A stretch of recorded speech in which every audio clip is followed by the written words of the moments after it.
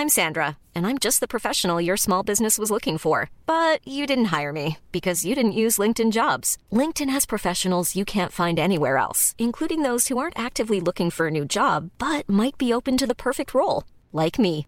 In a given month, over 70% of LinkedIn users don't visit other leading job sites. So if you're not looking on LinkedIn, you'll miss out on great candidates like Sandra. Start hiring professionals like a professional. Post your free job on linkedin.com/people today. Millions of people have lost weight with personalized plans from Noom. Like Evan, who can't stand salads and still lost 50 pounds. Salads generally for most people are the easy button, right? For me, that wasn't an option. I never really was a salad guy. That's just not who I am. But Noom worked for me.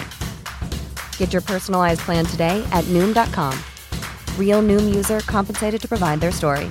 In 4 weeks, the typical Noom user can expect to lose 1 to 2 pounds per week. Individual results may vary.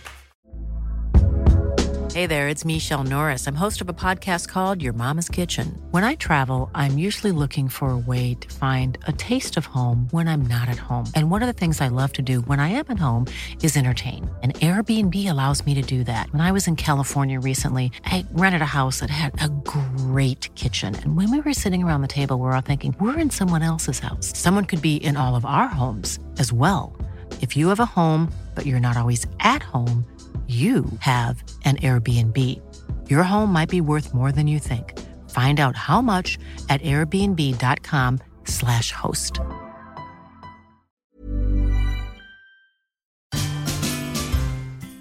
So hello and welcome to the Euro Trip. You didn't think that we'd leave you without an episode between Christmas and New Year, did you? Of course, while other podcasts are on holiday, they've disappeared. You won't find them in your streaming feeds for the next few weeks. We're here. We've got an episode this week. We've got another special one next week, which we'll tell you a little bit about later on. But these episodes, James, are a little bit different to normal. They certainly are. So we don't have all of the usual stuff you expect. So there's no news, there's no games, there's no quizzes, there's nothing like that. Instead, it's just one feature-length interview with, this week, 2 massive guests from the Eurovision Song Contest. You may remember back in episode number 10, we somehow managed to bag a winner of the Eurovision Song Contest. And here we are into Christmas, nearly 5 or 6 months after episode number 1. We've bagged ourselves not 1, but 2 winners. It's Paul Harrington and Charlie McGettigan. That's right, the Rock and Roll Kids. They won Eurovision in 1994. And this is the best Christmas gift you didn't know you wanted. Because honestly, for the next hour, I think it is, you can just sit back, relax, get yourself wrapping some presents, or if you're listening after Christmas, just get yourself some sort of a sandwich full of leftovers and just enjoy, because, James, you had an absolutely wonderful time interviewing this pair. I didn't know what to expect when we got this interview arranged. And when I call it an interview, it's not an interview at all. It's more just like a catch-up with some old mates. And that's what it was really like for Paul and Charlie, because they haven't seen each other in so long because of lockdown and all of the restrictions and stuff like that. So those two were just having a general catch-up, and I was just asking a few questions in between. But it's so wholesome. They have recalled some remarkable stories from their 30, 40-odd year careers in the music industry. We will hear about their journey before Eurovision, what it was like to win for Ireland in 1994, and all sorts of things that they've been up to since. So, as Rob says, whether you're listening before Christmas, wrapping your presents, waiting for family to arrive, or if you're listening after Christmas for something to do, I am certain you will enjoy this one. So, let's get to the interview. And to start off this week's big interview, I started off by asking Paul Harrington what his career was like before meeting Charlie McGettigan. Shambolic. No, I'm just kidding. No, you know what? It's a funny thing. I'll try and make this as short as possible for you. But I was on a specific trajectory. I had a day job, so I was called a semi-professional musician. That was only because you worked during the day, and I worked in the civil service. But I came from a musical family. All, my older brothers and were all playing guitars and singing and out gigging, and it was as a piano player and singer, it was something that I kind of developed really early into my teens, and then I wanted to take it out to pubs and clubs and whatever. And I found that I was working something like 8 nights a week, and it was just too much for me. So I gave up my day job and became a professional musician. I made my first record in 1988, which was a cover version of Randy Edelman's Uptown Up-Tempo Woman. And it became a hit. And so I then released my second single, which was a complete flop, because I thought, I said to myself, God, this is all very easy. You just release a record and it's a hit, But anyway, it didn't quite work that way. But then I worked my way up to 1991, and I decided it was time to put a nice album together. And I had lots of help from my brothers as well, lots of investment and encouragement. And I had another couple of hits on my hands, and I suppose I was enjoying what was, I suppose, a fledgling career, and I was pretty well established. And then that would take me right up to about 1993, before I eventually met Charlie. Charlie I was aware of because I had seen him, and I'll tell you this very quickly. I went to see a guy who, it sounds a little bit like he mightn't be too far from your part of the world, Chris Rea, and he was gigging and playing in the National Stadium, and opening the show was a fantastic band called Jargon, which Charlie was, it was his band basically, and I gather he was the songwriter. But and there was one particular song which I still love and captured my attention at the time, called Bailey Burra and Me. You can ask Charlie about that later on, if I ever stop talking. But so he I was only maybe a couple of years later, then I wound up meeting him through Brendan Graham, who wrote Rock and Roll Kids. And there's so much more to that story anyway. But yeah, I mean, I was in a good place. My career was going well. And so, to be honest with you, when it came to Eurovision time, I wasn't that sure whether I was going to do it or not. But there's much more to that story. Wonderful. Now, Charlie, you had already had a bit of a music career as well. And you, before 1994, had attempted to represent Ireland at the contest a couple of times in the 1980s, losing out to both Linda Martin and Johnny Logan. Tough competition. What were those experiences like for you? Well, they used to call it in Ireland the National Song Contest way back then, and it was the biggest deal. I suppose it was the biggest opportunity for people who were relatively unknown songwriters who never would get a chance to get their music out to a larger audience.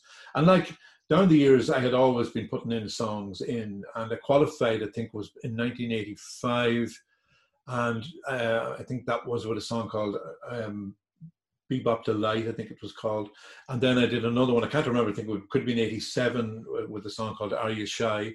And Eurovision in Ireland at that time was a big deal. It was very important because, even when people didn't win the Eurovision, they became big stars. They became really well known. For example, Butch Moore in 1966 didn't win. Sean Dunphy didn't win, and all these people became household names in Ireland. So it was a big thing to do. But moving forward to 1994, similar to Paul, in that I got when I was asked by Brendan to do it, my first reaction was, no, I don't really want to do it, Brendan, because I think Paul singing on his own has a much better chance. It was me that encouraged Brendan to just put that, don't do anything, just have Paul with the piano, and because it sounded so well.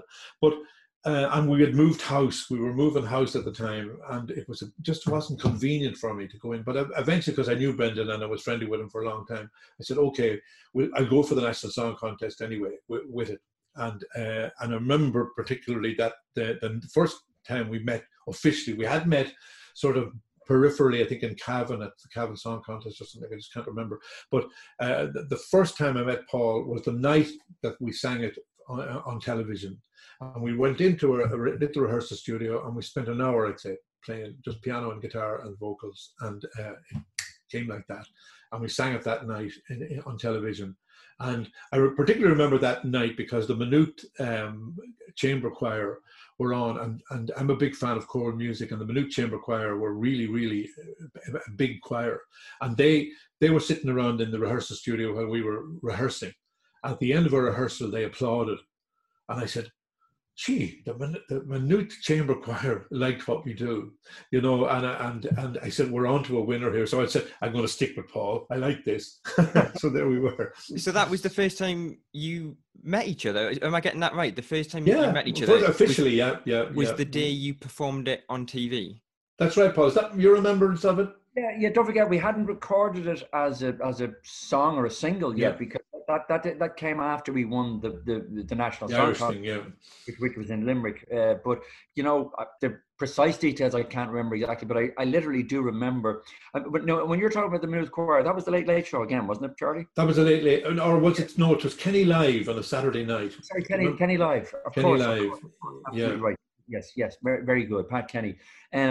But so we did it then. Did we do it then? Before or after Limerick? That's what I just can't remember. Oh no, that was first. They were having a song each week for eight weeks, and we were doing our week. And I remember the pub. And funny enough, I think we went into the radio studio to rehearse, and I remember seeing Niamh Kavanagh, who had won it the year before, and she was rehearsing with the orchestra, and I was actually starstruck when I saw Niamh Kavanagh, and she's such a close friend now. But at the time, I was sort of, this is the girl that won the Eurovision Song Contest. I was kind of, my eyes were popping out of my head, and my jaw was dropped, everything, because I was totally starstruck. It's a big deal. I mean, and it certainly was a big deal and is a big deal, no matter how the cat jumps. I mean, our particular experience of it is, and I think everyone's experience is probably unique, although we largely do the same thing. You represent your country, you win. That's what we were getting used to, Not anymore. Yeah, but one of the things that I really liked about being with Paul, and moved forward a bit to when we were actually in Europe after we'd won, it was just great to have somebody else with us, because a lot of the time we were in countries where we didn't know the language, and usually after a TV show or a concert or whatever, there'd be drinks and a meal, and I couldn't imagine being on my own. But no, James, we better let James in and say something here, because James is left on his own over there. Oh, well, I just want to take it back, because before you joined us, Paul, Charlie was telling me a little story about how Rock and Roll Kids was originally just a song for you, and how Charlie would sort of encourage it just to be for you a couple of years before 1994. Can you just tell us a bit about that? Loosely, what I can remember was that I knew Brendan Graham. I think around that time he was possibly the chairman of IMRO, or at least he was. Yep. Is that right? Okay, yeah, it was, which is the Irish Music Rights Organisation. But and I had, part of the life of a musician, and it's funny, just to very quickly touch upon something Charlie was talking about the two of us being in Europe together.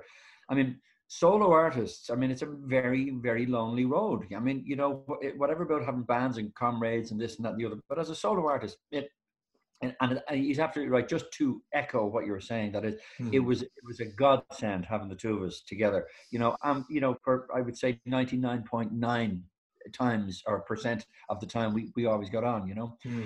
But, tell us about the 1%. Well, do you remember the pub we smashed up? Just kidding. No, well, the 1%, I'm afraid, was about 5 hotel rooms. No, I'm kidding. But back to your original question. Which was, as a working musician, I would do demos. I'd do anything. I mean, I use my voice to make a living. You do voiceover, whatever it might be. But a lot of the time, it was a big thing for songwriters, and it still is for songwriters, to get people to demo their songs, and they will pick singers that they think will suit it, etc., etc. And a little side story of that, which is in my Eurovision documentary, which you can check out somewhere. I don't know, but I remember interviewing Jimmy Walsh, the guy who wrote "In Your Eyes" for Niamh Kavanagh, and the original demo, which he still has. The original demo was done by Idina Mendes, the girl who then went on to be the huge star of Wicked. So there you go. Anyway, that was her job in New York. He said, you called her up, you gave her $75, she did your song. That was it. So, but like that, Brendan showed up in Lombard studio with me at the piano with a handful of songs, and I was going through them, putting them down for him. And this was the standout one for me. And I think the history of it then was that it wound up being entered into the song contest. Charlie, ironically, you were on one of the selection panels one year, so you had to allow yourself or recuse yourself or whatever they say. Yeah. And it didn't get through anyway that year. But it was just some years later that when it did get through, and Brendan had asked me, had I any feelings or about somebody joining me on it, or like a guitar player, which I originally suggested Bill Shanley, who was a friend of mine. I've been playing with him for years. I never knew that. I was second choice. No. I'm closing down now. Good luck. Bye. It was already preordained with Brendan, because Brendan was kind of looked at me and kind of said, "Yeah, right, Bill, yeah." He said, "What about Charlie McGettigan?" I said, "Yeah, oh, right." I said, "Oh, the guy from Jargon and this and that." I said, "Oh, yeah, and he wrote this and that." And I said, "Oh, yeah, that'd be lovely." So, you know what I mean? But they already knew each other. So I was being set up. I'm just kidding. Anyway, there it is. That isn't the answer to your question, but, what is? But the natural thing, I as you say, I live down here in Drumshanbo in the sticks, as they call it, in the country, and you live you live you were living in Dublin. What's the name of the place? It's just gone out of my head. Killester, yeah, of course. And naturally, what they call dubs and culchies, they don't necessarily get on well together, because we've different accents, different ways of looking at the world. So it was an absolute miracle that the two of us got on so well, and still do to this day. We are absolutely very, very different people. But I mean, in many ways, I think what developed over the years, or certainly not even developed, but what was there from the start, was respect, for each other's musicianship ability. And I think that established a very, very positive way forward, So, you didn't allow, I mean, if there were any other personality differences, you had this very, very solid grounding as I mean, only recently we chatted. Charlie sent a lovely picture of a concert we did and last summer, wasn't it? Yeah. Boyle Arts Festival, and it was a fantastic evening. I mean, even to the point that here's the little details you remember. I remember I put my back out on the way there, just one of those strange things, and I got on to Charlie and I said, "Listen, please bring painkillers, lots of painkillers." I mean, so he's a different type of supplier, I know one thing, James, you will realize very quickly with Paul, he has a very distinct Dublin wit, and I remember a couple of stories. One story was we'd all been hearing about the interval act in the Eurovision, which we now know was Riverdance. And somebody, I think it was Pat Kenny, was interviewing us one time, and the subject of Michael Flatley came up, and somebody said he can do something like 120 taps of his feet in 30 seconds. And Paul, as quick as a shot, says, 130 taps? He says, there's a plumber up in Killester that can do far more. Just like that. And I remember another night, a couple of things. We were one of the first European gigs we did. We were in the hotel room. And Paul picks up the phone and he rings the reception. There's only one television in our room. And they says, "Yeah, what is? Yeah, you wanted another television? No, we were told we ordered 10 televisions. You want 10 televisions?" And yeah, we wanted televisions to throw out the window like rock stars do. But we were all of a sudden we were catapulted, as a duo into this kind of lifestyle, and it was it was so enjoyable, Charlie, when you think about it. Like, it was, record companies and I mean, when I say it wasn't on a large scale, but it was on a lovely scale. People picking you up at the airport and driving you here and there, and there's always a great schedules put together for it, So I mean, to be honest with you, it was exhausting too. I mean, because you were just I watch these guys. Well, I don't watch too much of it, to be honest, but shows that are all presented by and devised by and owned by Simon Cowell, whatever they all have different names over the years. But I mean, the exhausted and the energy you would need to be able to keep going, especially if you're winning, you're going on into the next week. I mean, that's nuts stuff. I mean, we were lucky as well. We had a song that wasn't particularly taxing to sing, And when you traveled, and when it's quite extraordinary. You know, the one song becomes the show. Whether you're doing it on a German television show or Sweden or whatever it is, you're putting all of your energy into that 3 minutes. And ironically, you know, when we would do a 2-hour show, then I mean, it's kind of the same thing. It's almost the same energy went into that one performance. Yeah, you know? yeah, But yeah. it was an easy. It wasn't like a crazy taxing song to sing. You know, like it wasn't kind of a big, you know, Bohemian Rhapsody or something.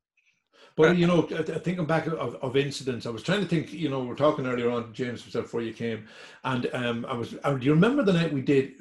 Actually, the afternoon we did at a concert in Frankfurt, and it was the 750th anniversary of the city, and I think there could have been 100,000 people at the event, and we got up on the stage, and we start. You know, I said, "Oh, hello, Frankfurt," and this voice came out of the audience. Get back to Drumshambo, you gobshite. You know, and this was in like the chances of somebody from Drumshambo being in the audience that size, and you know, because people in Drumshambo bring you down to earth very quickly. But I remember that so well. I know. I listen. Charlie, you can. What Charlie says right there, James, is absolutely 100% true. I spend the night being dragged through a bush. I come on the telly and he tells me, brush your hair. Let me ask you about the song, because the song, you've mentioned it plenty of times, written by Brendan Graham, massive songwriter in Ireland. What was it like to have your song for Eurovision written by him? We were the rock and roll kids. Rock and roll was all we did. And listening to those songs on the radio. I was yours and you were mine.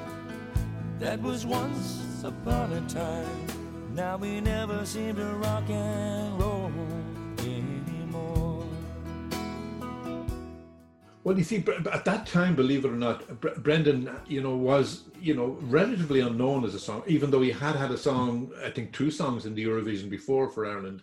I think When by Red Hurley was one of them, and I can't think of the other one now. But he hadn't written You Raise Me Up at this stage, you know, he hadn't written that great song, You Raise Me Up, which literally catapulted him into the world, the stratosphere as far as songwriters is concerned. And, you know, I think he was telling me the last count, something like 1,500 people had recorded that song alone, you know. So, but at the time, he was just Brendan, because I'd known Brendan and Paul, as you say, Paul would have done demos for him. I knew Brendan for 20 years before that. And he was just Brendan, you know.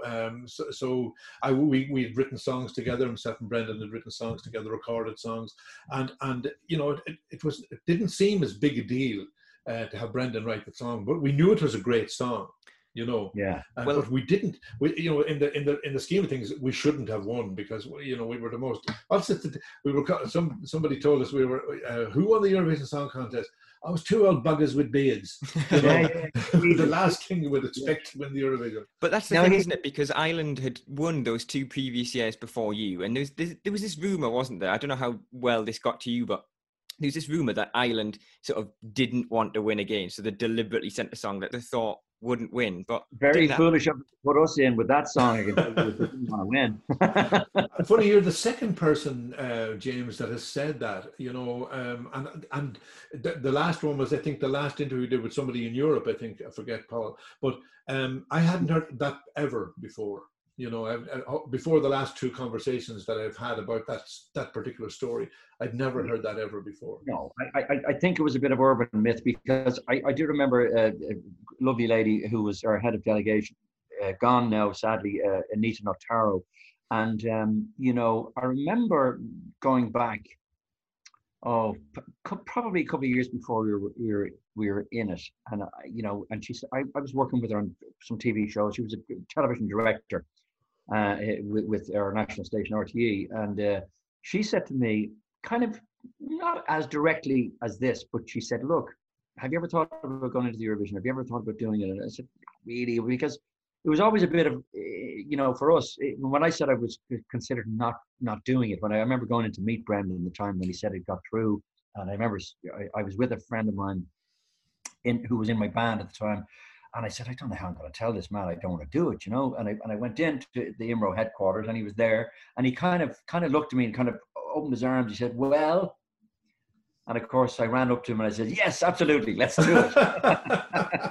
But I hadn't the heart, But yeah, and he has that kind of gentle giant thing. But I digress a bit now. I got a bit lost there. Where was I going with that? We're talking about how important it was to have Brendan writing our song. That was the question James asked. Yes, absolutely. Yeah.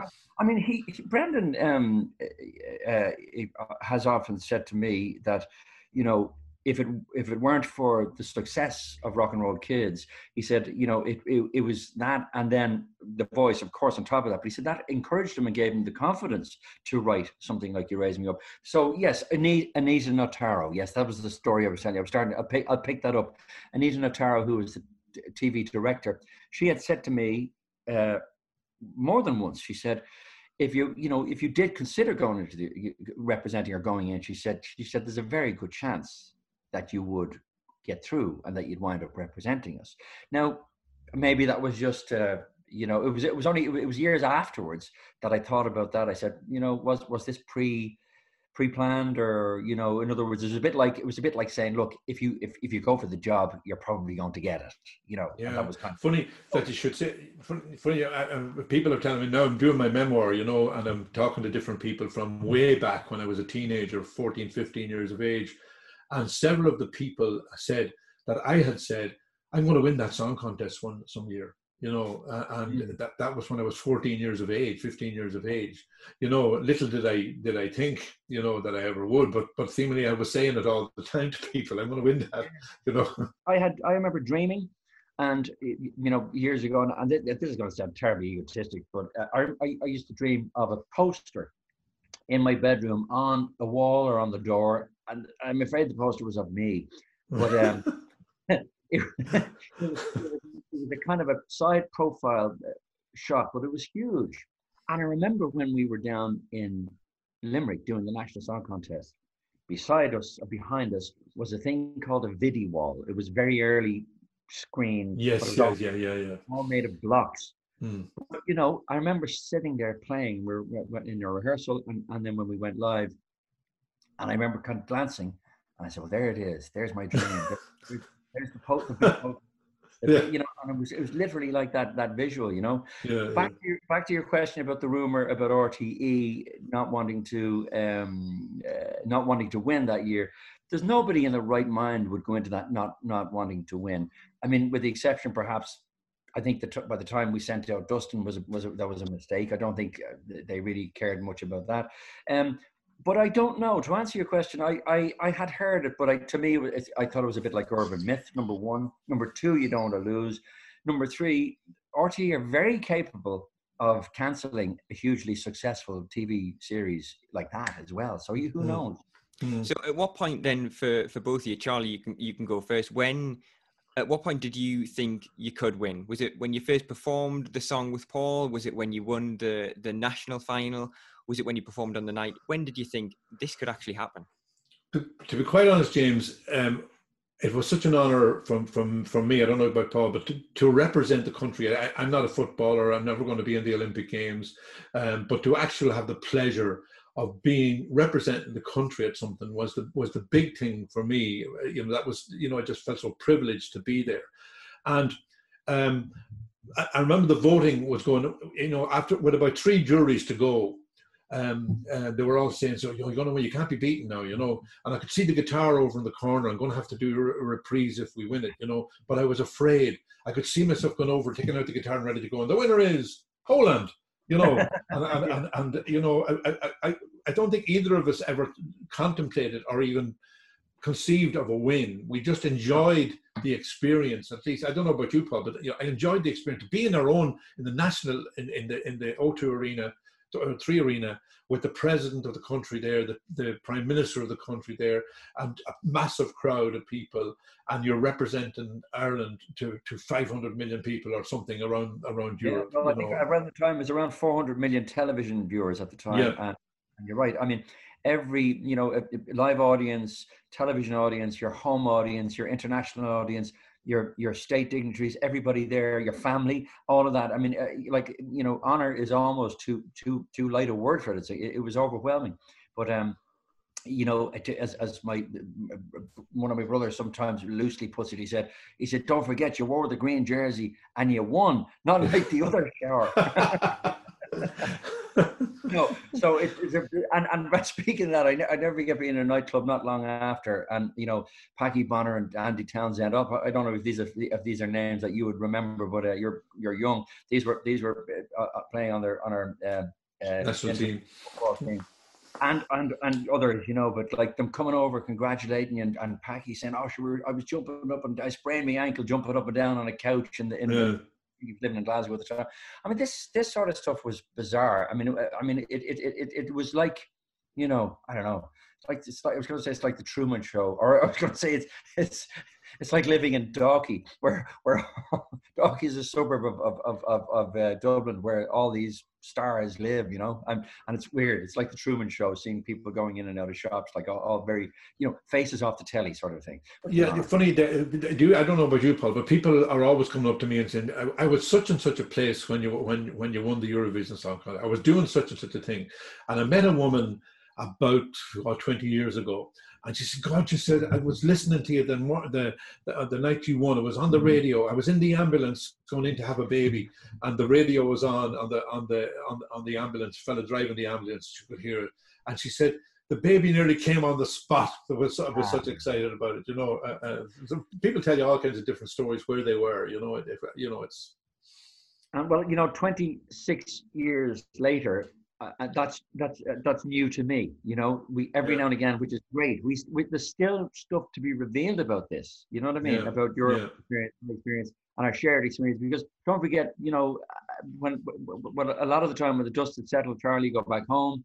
I'd be back in my parents' house, whatever, you know, whatever I was doing, and you know, life kind of went on in some sort of normal fashion, or some sort of normality. I think, you know. It's, strangest thing though. And funny thing that just occurred to me, Brendan Graham would never have written You Raise Me Up if it wasn't for the Rock and Roll Kids because he met the fella that wrote the melody for You Raise Me Up in Norway. Do you remember that? And I remember the night he met him. And about a year later, your man sent him, I can't think of his name now, he sent him the... Rolf Loveland. Rolf, yes, him. And indeed, Rolf had a song in a couple of years later with Finola Sherry. But anyway, it's, you know, the 6 degrees of separation thing. If we hadn't been in the Eurovision that year, he wouldn't have been there and met Rolf, and then wouldn't have written You Raise Me Up, which is possibly the biggest song of the last 50 years as regards the amount of airplay and the amount of people that sing it and stuff like that. So it's a strange thing to think. I often think, you know, when the Beatles went in to do their audition in EMI in London, and if George Martin hadn't have been there that particular day, what would have happened? I do, James. I do a radio thing every Tuesday. I'm just a guest on Pat Kenny's radio show on News Talk here in Ireland, but it's I've been working with them for a couple of years doing different things. But this one is called The Lyrics the Thing, and it involves going through just delving into the lyric of a classic song and a performance. But apart from that, what has been the most fascinating part of all of that for me is finding the path of a song, which is extraordinary. Songs that barely made it or totally accidentally became a hit, or somebody happened to hear it, or somebody walked into a room and said, "What's that?" You know, it's absolutely, as you say, the not the serendipity, but the whole thing is like it's all a game of chance, really, isn't it? Yeah, it's crazy, totally. Isn't it? It's crazy. So let's take it to the contest in Ireland, 1994. Talk us through that experience. Do you still have memories that just come back to this day that sort of spring out as the highlights and stuff like that? What was it like? Well, first of all, we were staying in a place, really very one of the top hotels, I'd say, in the country, and the English representative was Rochelle, was she something? Frances Rochelle, was that her name? That's yes, very good, very good. So we were all in the same hotel, and we began to realize, because the troubles were still going on in the north of Ireland, that she had a lot of bodyguards and a lot of people around her. Somebody told us, And we'd spend the day in the lobby. I wonder if that's the bodyguard over there. Is that the fellow with the gun that will have the gun that'll pull if there's an incident and stuff like that, you know? And but we had, I remember sitting beside the British representative in Northern Ireland. I can't think of what the exact title is. Tom King. I remember sitting at breakfast, and he was there talking to Seamus Mallon of the SDLP at the next table. You know, it was that kind of a hotel. You know, an awful lot of high-profile people stayed there. Don't forget, this was all. There was a ceasefire in 1994. Yeah, but it was still going on. Absolutely, you know? Absolutely right. But there was obviously talk, because I remember we met the late John Hume, who was there also, happened to be around at that time. And I remember my late brother Robert and various things, you know, various family members, you know. But here's, you know, Terry Wogan, in fact, I think he was staying there in the hotel. Well, it was called the Berkeley Court, or the Barclay Court, in Lansdowne Road, Balls Bridge. It's no longer that, but it was, and which was a very interesting thing, because there was, you know, we were staying in lovely rooms there, but when we won it, the owner, it was a fellow Doyle, I can't think of his first name at the moment, but I kind of knew him through something vicariously through somebody else. I don't think that made any difference, but he then gave us the penthouse suite. Oh yes, to celebrate. To throw a party in, which was lovely. You know, there was a kind of a daily routine, wasn't it, Paul? You know, we'd go over to the Point Depot, to the venue where it was all happening, and we'd rehearse again and again. And Brendan would sit in the viewing room, and he would watch our performance, and he would suggest things to the director of the program. Maybe you could have a close-up here, or maybe a feature of the hands at the piano here, or, you know, whatever it was. That's Brendan Graham I'm talking about. And then we'd have a little after performance chat about how it all went and blah, blah. But then in the evening times, all the different delegations had parties. You know, each delegation would host a party in a hotel or in a nightclub or whatever. And my memory of it is, now, Drumshanbo, where I live, where I am now, has a population of about 700 people. That's the height of it. And we had our party in Kitty O'Shea's, I think it was. Kitty O'Shea's there on Grand Canal Street. I think there was nobody left in Drumshanbo that particular night.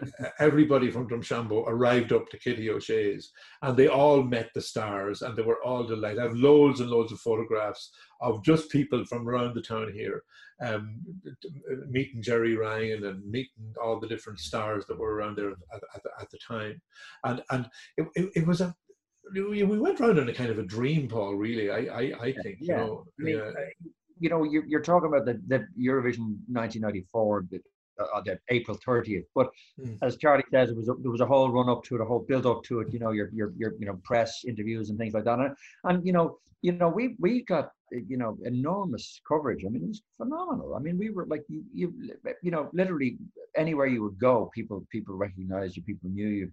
But it was very nice. It was well wishers, you know, and like that. Each day had a bit of a routine, a bit of a rehearsal, and I think there was, you know, a couple of standout moments for me was I would not normally, certainly not then, I certainly wouldn't be standing up for myself, but at the time I said, look, this is a big deal. We're trying to put our best foot forward, and this isn't going to work. This little kind of half-hearted little piano that they put I remember that. Huge stage. I remember that. It was me and him, and it was a tiny little thing, and it was ridiculous. And I said, it looks ridiculous, it feels ridiculous, and so I said, I think, you know, we have time. Let's change. Anyway, I all of a sudden you felt like somebody with a magic wand. You felt very powerful then, because the next day there's this huge thing came in, like about two Cadillacs stuck together, you know, piano. And again, it was you're in a culture of television and TV and people, powerful people, or certainly people who thought they were powerful, but, you know, and you'd be afraid of your life to say anything, you know, to say, can I do this, or can, you know, again, like I remember they didn't lock the piano, so I remember one of the rehearsals I was playing the piano, and it kept moving away from me further and further and further away. The longest arms in the world, you know? It was like something. It's like something like out of Les Dawson, you know. Like, anyway, so they said, "Oh yeah, that's just we have to lock it into place," you know. Talking about the piano, that morning that happened, we arrived into this, and what then was an enormous television set. Like, it was huge set, and Paul goes up to the piano and started giving out about the piano. But it reminded me of the story when Jerry Lee Lewis, the famous rock and roll star, was playing down in Cork, and he demanded that there would be a grand piano in his room. And so they couldn't get it up the stairs. So they got a crane and they got the grand piano and they got it in through a window. They broke 2 windows open and put it into and landed the piano in his room. So he eventually arrived anyway, and he went, "Break on the piano. Lousy piano, get rid of it." So it's just, and it was, I remember. That's the other side of it. That's the other side. That's why people in show business have to be kept in check. So with your performance, you two have got 3 sort of records, 3 firsts that I guess nobody's gonna beat, because you were the first to do it. So you were the first male duo to win the contest. You were the first winning song to be performed without an orchestra, and you were the first song to win with over 200 points. It was fairly groundbreaking, wasn't it? Yeah, it really was. I mean, there's another record there. We were also the oldest duo ever to go into that. So speak for yourself. I didn't want to mention that. Listen, it's all in the Guinness Book of Records. I'm not making it up. But you know, it was absolutely. I mean, groundbreaking might be too strong a word for me. You know, but I do know what you mean. Certainly in Eurovision terms, it was a great record, and a great record to hold. And of course, there's a strange thing about the Irish psyche. It's I don't know what it is, whether we're always a bit of a sure, look at. Grand, like, sure, look at it's the hot the master. And it's all of it. We're not great at kind of standing proud and saying, yeah, you know what, that was fantastic, that was brilliant, that was absolutely great, and we were great, and thank you. I don't know what it is, but a fella said to me one time, I was doing my very first big concert with Jargon was at the Ballysadare Folk Festival, and there were 8,000 people at the festival, and I was feeling quite nervous, and I was probably white in the face with nerves. And this big American guy, whose name was Dave Von Ronk, he was a blues singer from America. And I didn't know who he was, but he came up to me and he said, "Man, you look scared. Are you okay?" Well, I said, "It's my first time to play to such a big audience, 8,000 people. Well, I'll give you one bit of advice. Don't forget to enjoy it." And I hadn't thought of enjoying it. And I have to say, the 3 minutes on that stage in the Tree Arena that night were the 3 most enjoyable 3 minutes of my musical career. It was just and we got to double it. We got a second 3 minutes. Yeah, that's true. Which was beautiful. Well, that's it as well. I must ask, because we've spoken to a few other artists on the podcast, and some of them say they loved it, they enjoyed it, but then some say they've got no recollection of that performance on the night. Is it different for you, Charlie? You say it was the most enjoyable for you. Because of that moment, that the fella that man said to me, it's quite easy to forget because you're caught up in the mechanics and in the whole. And I remember when Paul and myself, and every time we played, there'd be some slight little difference or little chord change thrown in or little something in there, and we'll catch each other's eyes, and we know then we're in the moment. We're enjoying that particular moment and nothing else, not thinking of results, not thinking of anything else, just enjoying doing what we're doing. It's never been automatic. It's never, because it is, it's alive. I think it's a really real organic song, because we do it'd be only slightly nuanced little changes between the two of us. We've rarely had to drop a key. Maybe on occasion when I maybe after a bad cold or something like that, if the top end of your voice is clipped and you're doing T. There was one time we did drop the key from E to D, which was a big drop. We did it on the late. I mean, you can check this stuff out if you want. I mean, they were absolutely so memorable. You remember, I don't know if you remember on the panel was Linda and Louis Walsh and all these various people standing up, giving us a standing ovation. And it was, every time we do it, there's always there's a real connection with this song. I mean, 26 years later, this is still a very popular tune. Well, that's the thing, isn't it? Because there's a video online if people want to go and watch it, where you were performing on the Late Late Show in Ireland at the beginning of 2020, and there's a part near the end of the song I think, Paul, you go, come on, everyone, you know the words. And then the full audience, still 26 years on, knows all of the words. People still love the song, don't they? Would you do it on your own? Of course they would. Come on. Let's hear you. We were the rock and roll kids. Rock and roll was all we did. Listening to those songs on the radio. It was very average, wasn't it? Very nice, very nice. Keep going. I was yours. I was yours and you were mine. But that was once upon a time. Now we never seem to rock and roll anymore. That was a very special TV show. Not just because it was at the beginning of COVID, but there was such a chemistry between Paul and myself, and then between the two of us and the audience. And you couldn't write that, you couldn't plan that. That's just people's reaction to something, because it could be that it's a memory for them, it's something and it's sung at football match. I remember, funny, the year we won, my late son Shane, I'd go to football matches where he was playing football with his college, and all the crowd would sing Rock and Roll Kids when they come in, and he got a nickname. He was known as the Rocker because of that. It's weird. But it's lovely. I mean, it's and people don't forget. I mean, in the strange times we're living in now, it really, to me, it really highlights how the more I see people stepping away from each other, and the more I see people when they almost meet and you're about to shake hands and then you have to step back, and that sense of almost hostility that this creates, that these regulations create, I've never seen it more clear how deeply people need to be connected to each other. And music, of course, is one of the all-time instant connectors. I mean, it's incredible. So I mean, that's what this time is highlighting for me. Yeah, you're absolutely right. I want to ask about a few other things aside from 1994 and stuff like that, because once you've won, you are Eurovision forever, aren't you? Do you know what I mean? You're still connected. People know you forever. It opens a lot of doors for you.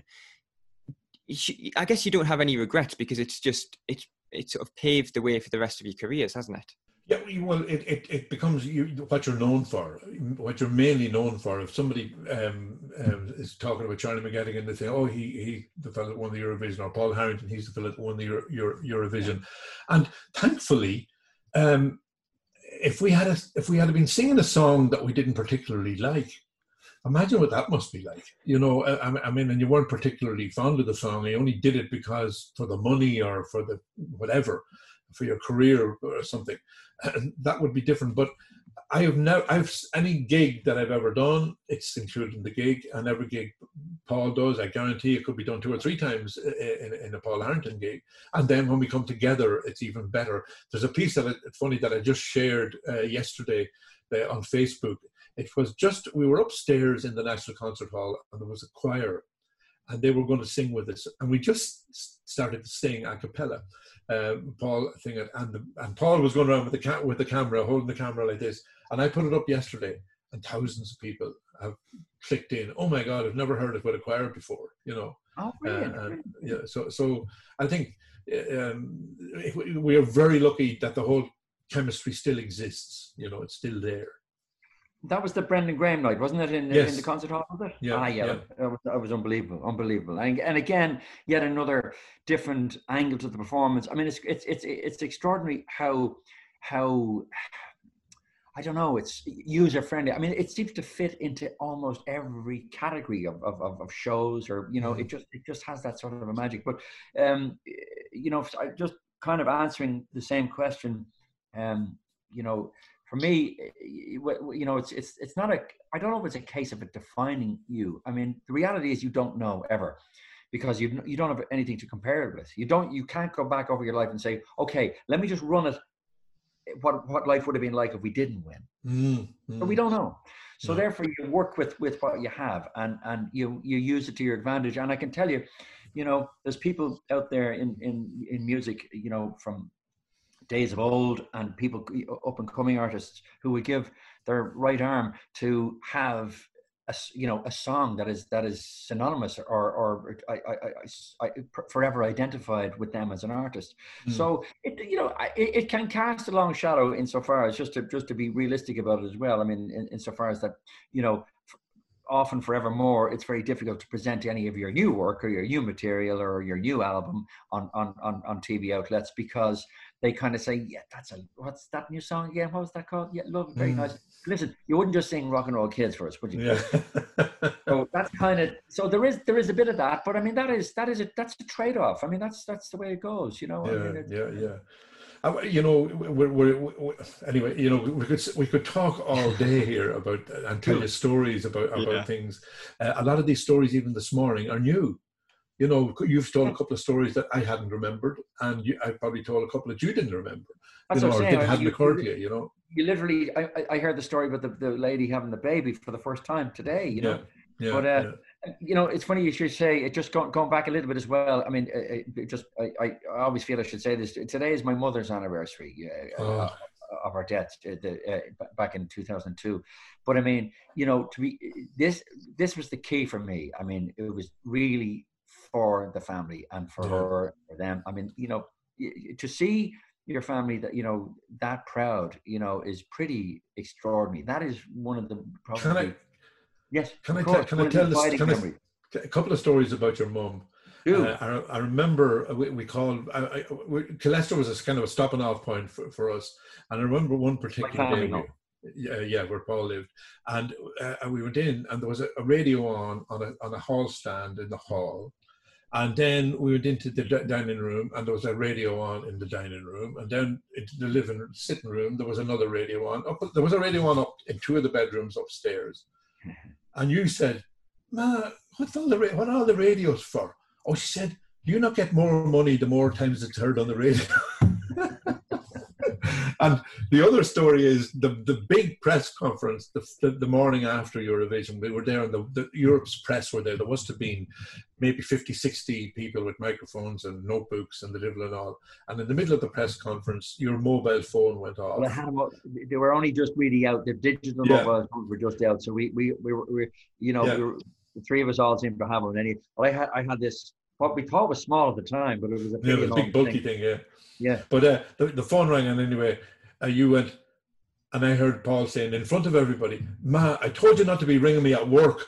Good luck." I think it was something to the effect that we're in the middle of a press conference now. She said, "Oh, okay, all right.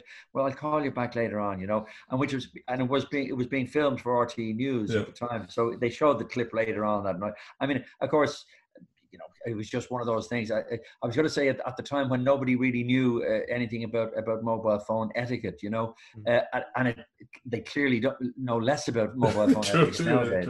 That's the reality. I'm loving these stories. I want to ask Charlie. I want to get to some of your other stuff you've done for Eurovision, sort of writing songs, being involved in the jury. I'll ask you in a second. But for you, Paul, what do you make of Eurovision nowadays, or especially what do you make of Ireland's involvement? Because Ireland is a powerhouse. We know from the 90s, from the 80s, Donna in 1970. What is it going to take for Ireland to get back to where it should belong? Well, I think the first thing we need is a vaccine before we can do anything. That's the truth. We were due to perform last year in Holland. We were supposed to be guests, and it's a longer story. And hopefully, if it rehappens again, we may just wind up making an appearance this year. But I think, I really, whatever way it's designed now, or maybe people have moved on in a different way. I thought we had a couple of very good chances. I think for a lot of years we didn't send anything of any consequence. That's to be truthful. I think there was a lot of very, very seriously mediocre things went out. I think, and again, one man's mediocrity might be somebody else's art. But for me, the last impressive one was Rhino Shocknessy. He was a fabulous young songwriter guy, and it was a very, very clever little video. The whole storyline was very clever. And to be honest with you, I really don't know how the mechanics work anymore. I know that there are juries, and you can get half the votes or 70% of the votes, but people talk about politics, voting. Maybe that is still interfering. I would say, Ireland's chances of winning again are slim enough, but because I don't know. I mean, I really don't know. Every time that, that I've thought they've gone out with a great song, I think, this is it. There's, we've been not pipped by the post, but well beaten. So I really don't know. I don't. I was talking to James earlier on before you came in, and we were talking about winning. We're talking actually about England, about Great Britain not winning, and I'm convinced the reason that the whole thing has changed is because of the telephone voting. Now, I'm not against telephone voting, but no. I've been flogging this thing for years with RTE and with Eurovision people. If the telephone voting was changed with given an incentive to match, so the people would be voting for the song and not for the country and not for the thing that, say, for example, all the juries will vote and they'll give 1, 2, 3, 4, 5. Now, the trick would be, if you can call in what you think are the top 5 songs that the jury would possibly have gone for. If you win and you match it, you get a BMW car, or you get a new Mercedes, or a holiday world cruise. €500,000, whatever. These things they clean up on these televoting. But they would make more this way because there's an incentive. You've got a big prize, and also it would mean that the people are voting for what they think is the best song, rather than because Estonia live next door, or Latvia are over here, or whatever. Although I think the political thing is gone. I don't think it's a political thing. I agree with you. I mean, I just said that out of laziness, to be honest. I mean, I actually don't, because in fact it has moved right back out of, like, when I say political thing, it was all the so-called Eastern Bloc countries voting for each other, and we know there's no interference from Russians or anything like that. Certainly not with elections or America or anything of that sort. But however, of course, I mean, with the technology nowadays, I mean, all sorts of things can be interfered with and duplicated. But Charlie's right. That, in other words, you force people into a situation where they say, yeah, I'd love to vote for that country because they're my neighbour, but guess what? I want the 500,000. Yeah. I want the BMW for 10 years, or for, a new one every year. A perfect example was the year that Dustin got through. Everybody wondered, how did Dustin get through to represent Ireland? Yeah. Dustin was one of the most popular children's television or young people's television stars. This puppet that talked really coarsely and blah blah blah, right in your face stuff, and turkey. Yeah, a puppet turkey. The reason that got through was the telephone voting, because all the youngsters who watched Dustin's television program, they all voted for him. They voted for this. He was one of those popular figures on television because it was funny and it was crazy and bonkers. And it's a perfect example of how telephone things get it wrong. They got it wrong that year, and that's why Dustin ended up being representing Ireland. It's crazy. But sorry, James, to cut across here. What you need to do, Charlie, is put it into an email now, that idea, while you think of it. Send it to Noel Curran, who's Emer Quinn's husband. He's the head of the EBU at the moment. Get it to him. So he's an Irishman. He might just listen. There we go. Yeah. There we go. We've solved it. Charlie, you've sat on the jury for Ireland before. Can you give us an idea of what that experience is like? Yeah, well, when I sat on the jury, and even when I sat on the jury for the National Song Contest, it was run on a very strict basis of rules. You had to listen to the song so many times. You had to have a consensus of people's votes. There was actually a firm of accountants, KPMG, that the year that the last time I did it, and the accountant sat there and audited what you were doing. He was literally, so you can't do that, or you can't, you can't vote for that because that's blah, blah, you're doing it the wrong way. And it was very serious. Now, that has all changed, because there's no longer, Britain, for example, no longer have a song contest where people, or maybe they do, I don't know. It was very, but being on the jury, I still always, I think I have a certain amount of integrity in that I couldn't possibly vote for a song I didn't like. So what year were you on the jury for the actual contest? I can't remember. I've done it a couple of times, so I just can't remember. But it was always, I value my integrity, and I would vote for what I thought was a really good song or not, or whatever it was. I was just going to say I was on the Eurovision one, the Irish jury for the whole Eurovision for maybe 4 years in a row. Yeah. And 4 years in a row there was what, maybe 5%. I can't remember how many is on it. Probably maybe 6 people, and we would watch them. I think the night before. I can't remember how it worked anyway. We would get a certain amount of views, and then you'd watch them on the night. And this was when it was split into 2. But anyway, the upshot of it is, all 4 years, our jury selected the top 3. Yeah. One, So that gave me a great indication as to how accurate we were, And you were individually kind of voting, but there was always a bit of banter. Somebody said, "Oh God, I love this," and somebody said, "Not so keen about that." And you look at the UK. They haven't won it in 100 years, and they don't care, which is great because they love the pageantry, they love the enjoyment. They just go in, and that's kind of what it is about too, at the same time, Paul, I think there was a certain amount of national pride, and I think that when we won it, I felt kind of a pride in the nation that we won it. And I think the viewers did, and I think England. It's the land of. You've got the land of songwriters in England. Some of the major world-class songwriters come from England. But there's no legislating for how that comes or rises to the top. But the thing is, you just don't know. Who goes in for what? You talk about national pride, but if you come, 34th place in the Eurovision, you don't come home feeling a sense of national shame. There's still well done. Fair play, you did your best. There's still a sense of pride, even as you said, representing. Yeah. Right. Talking about song. Go ahead, James. I was just going to ask about songwriting, because Charlie, I think was it 2015? I'm right in saying you wrote a song for the Irish selection. Anybody got a shoulder I could cry? Anybody got a hand to hold? Anybody warm? I'm feeling cold. Anybody want to hear the reason why? Well, I was particularly disappointed when we didn't. We were well ahead on the jury votes. When the telephone votes came in, we were reduced to 3rd or 4th place. And I figured I had a really good song. I had a really good singer. And I think we would have been in, I'm not blowing my own trumpet, but I do feel we had a better song than the song that represented Ireland that year.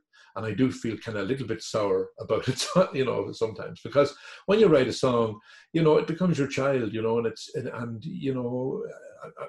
I think by the vagaries of the telephone system, we were kicked out.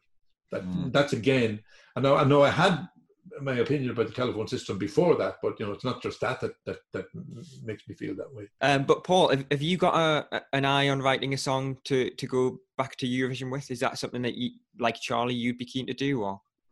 No, is the short answer. I don't. It wasn't something on my radar at all. I'm not. I don't really spend a great deal of time. Like Charlie is a songwriter, prolific songwriter. I'm not. I have written a couple of songs. In fact, I think I've written a couple of good ones. But and one in particular that Charlie and I co-wrote or worked together on. It's a strange way to explain it. But however, Paul, just to interrupt you there, it's a song I think called "Song for Siobhan." It's an absolutely wonderful song. And I'm here. I blow my own trumpet again, but it's a great song because it comes from the heart. And I know you're happy now.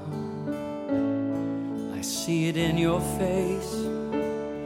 And though I cry sometimes, I know you're in a better place.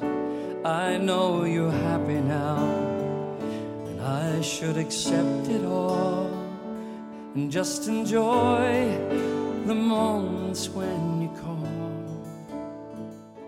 It was from a dream. I lost my sister back in 2005. But anyway, so writing a song for Eurovision, it wasn't on my radar at all. But who knows? If Charlie, Brendan, whoever, somebody said, think we got the bones of something here. Will we take one to it? Sure. As I'm more of an interpreter than a writer, and I think that's my strength. I often say about singers, Maura O'Connell would have been somebody that recorded my songs, different people that record my songs. I always think that a singer actually rewrites a song. because they interpret it a certain way. And I had a song that literally still brings me royalties called Feet of a Dancer that Maura O'Connell recorded. Now, if Maura O'Connell hadn't recorded that song, I don't think I would have made a penny out of it, because the chemistry of the song, the singer, and the time, the right time for it.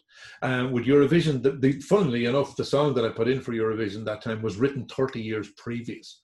It had been written way back 30 years previous to that particular night. So songs have a life, you know, and I just don't know what made me find it. It just came up somewhere or other, and I put it in. So I have a back catalogue of loads and loads of songs that certainly would do Ireland well, but I'm not too sure whether I want to do it or not. I want to, because I was shattered with what happened to the last one. You know, and it doesn't do you any good to be shattered. Watch this space. We say that. Watch this space, and we'll see what happens. One last quick question. We ask everybody this who comes on the podcast. What's your second favourite Eurovision song of all time? What's Another Year? Oh, just like that, straight away. Well, I think I was going to say because I think my favorite, of course, I automatically go to the Irish ones, you know. So I mean, Hold Me Now, I think is my favorite. So I'm going to have to say What's Another Year. Yeah, I would say I'm going to tell a lie here because I'm going to tell you what my first favorite one was, mainly because you were there, James. My favorite song was actually The Shadows' "Let Me Be the One," which I think was 1975. Which I thought was a great song. My second favorite would actually be Love Is Blue. By, I think Paul Moria was the fellow that wrote the song. So there it was. Paul Harrington and Charlie McGettigan, winners of the Eurovision Song Contest 1994 here on the Eurotrip. And as I said at the top of the show, I really hope you enjoyed that as much as I enjoyed doing it as well. And it was a bit of a surprise for me too, because I was only originally going to be chatting to Charlie. And when he said, yes, I'd love to, he said, well, I tell you what, James, it would be great to do it with Paul as well. I thought, oh, my luck's in. I couldn't believe it when you said, you know what, you'll never guess who popped up on the interview earlier on. Just to get the pair of them, it was absolutely fantastic. And I hope you feel, as you mentioned the word wholesome earlier on, James, as just wonderful and warm and chilled and relaxed, and oh, what a listen. It was fantastic. I just absolutely loved it. So I really, really hope you have enjoyed that, our first gift from us to you. Next week, we'll be back with our second gift for the Christmas period, because it's another interview. James, you've been working very hard. You are the elf on this podcast. I'm the Santa. You do all the hard work. I get all the credit, probably, maybe. Is that how it works? I'm not sure we've agreed to that. Now, Rob, come on. But as he says, we've got another big interview special coming to you next Wednesday. So again, like this week, it's just one big interview with somebody quite important from the world of the Eurovision Song Contest. And I will admit, when I say the name, you may well say, oh, well, I don't quite know who that is. But it is Lee Smithhurst, and he is the series producer of Eurovision for the BBC. Yeah, how many times have we sat there thinking, oh, I'd love the BBC to answer some questions about their Eurovision coverage and their selection process and just the way they handle themselves around the contest. Well, this is it. You're going to get pretty much all of the answers that you've ever wanted to know, because the interview that James has done with Lee is wide-ranging, all about how the BBC go about choosing an artist, how they go about preparing for the competition, and everything that goes on behind the scenes. It is a fascinating listen. It certainly is. Lee is very open about what the BBC has been doing over the last few years, and he gives you a bit of an insight into how he fell into the world of the Eurovision Song Contest as well. And I tell you, that is a unique way that he's gotten involved. It's well worth tuning into for next week's episode of the Eurotrip. But for this week, we are done. We are. Now, as a gift from you to us, please don't forget to subscribe, leave us a review, and of course, rate us 5-star. We would love you forever if you do that. And never hesitate to get in touch with us over on social media. We're on Instagram, we're on Twitter as well. We are at Eurotrip Podcast. We would love to hear from you. We certainly would. And one thing I'd love to hear from you is whether or not you enjoyed this week's big interview with Paul and Charlie, because as much as we got fantastic stories from them, There is so much that is untouched. And they both said to me, if the audience wants it, they will gladly come back to do another interview. So if you want to hear more from the winners of Eurovision 1994, then do not hesitate to get in touch with us and let us know on Twitter or Instagram at Eurotrip Podcast. So for now, from me, it's goodbye and a very Merry Christmas. And from me, it's goodbye and Merry Christmas. And someone else is here to wish Merry Christmas. I can't believe he's here, but do we want to hear a Merry Christmas? Oh, come on, who is it, Rob? Let's have it. I think you know who it is. Hold on, he's just popped up now. Hold on. Ho, ho, ho, hoody ho there, the old Merry Christmas. I hope you have a wonderful time. Ho, ho, ho, ho, ho. If you are wondering, that was Terry Wogan. Goodbye, everybody. Hi, I'm Daniel, founder of Pretty Litter. Cats and cat owners deserve better than any old-fashioned litter. That's why I teamed up with scientists and veterinarians to create Pretty Litter. Its innovative crystal formula has superior odor control and weighs up to 80% less than clay litter. Pretty Litter even monitors health by changing colors to help detect early signs of potential illness. It's the world's smartest kitty litter. Go to prettylitter.com and use code ACAST for 20% off your first order and a free cat toy. Terms and conditions apply. See site for details. Even when we're on a budget, we still deserve nice things. Quince is a place to scoop up stunning high-end goods for 50 to 80% less than similar brands. They have buttery soft cashmere sweaters starting at $50, luxurious Italian leather bags, and so much more. Plus, Quince only works with factories that use safe, ethical, and responsible manufacturing. Get the high-end goods you'll love without the high price tag with Quince. Go to quince.com/style for free shipping and 365-day returns. If you're looking for plump lips that last, you need to know about Juvederm lip fillers. With Juvederm Volbella XC and Juvederm Ultra XC, your lip look, whether it's subtle or bold, can last up to 1 full year with optimal treatment and no additional maintenance. Find a licensed specialist and see if it's right for you at Juvederm.com today. That's JUVEDERM.com.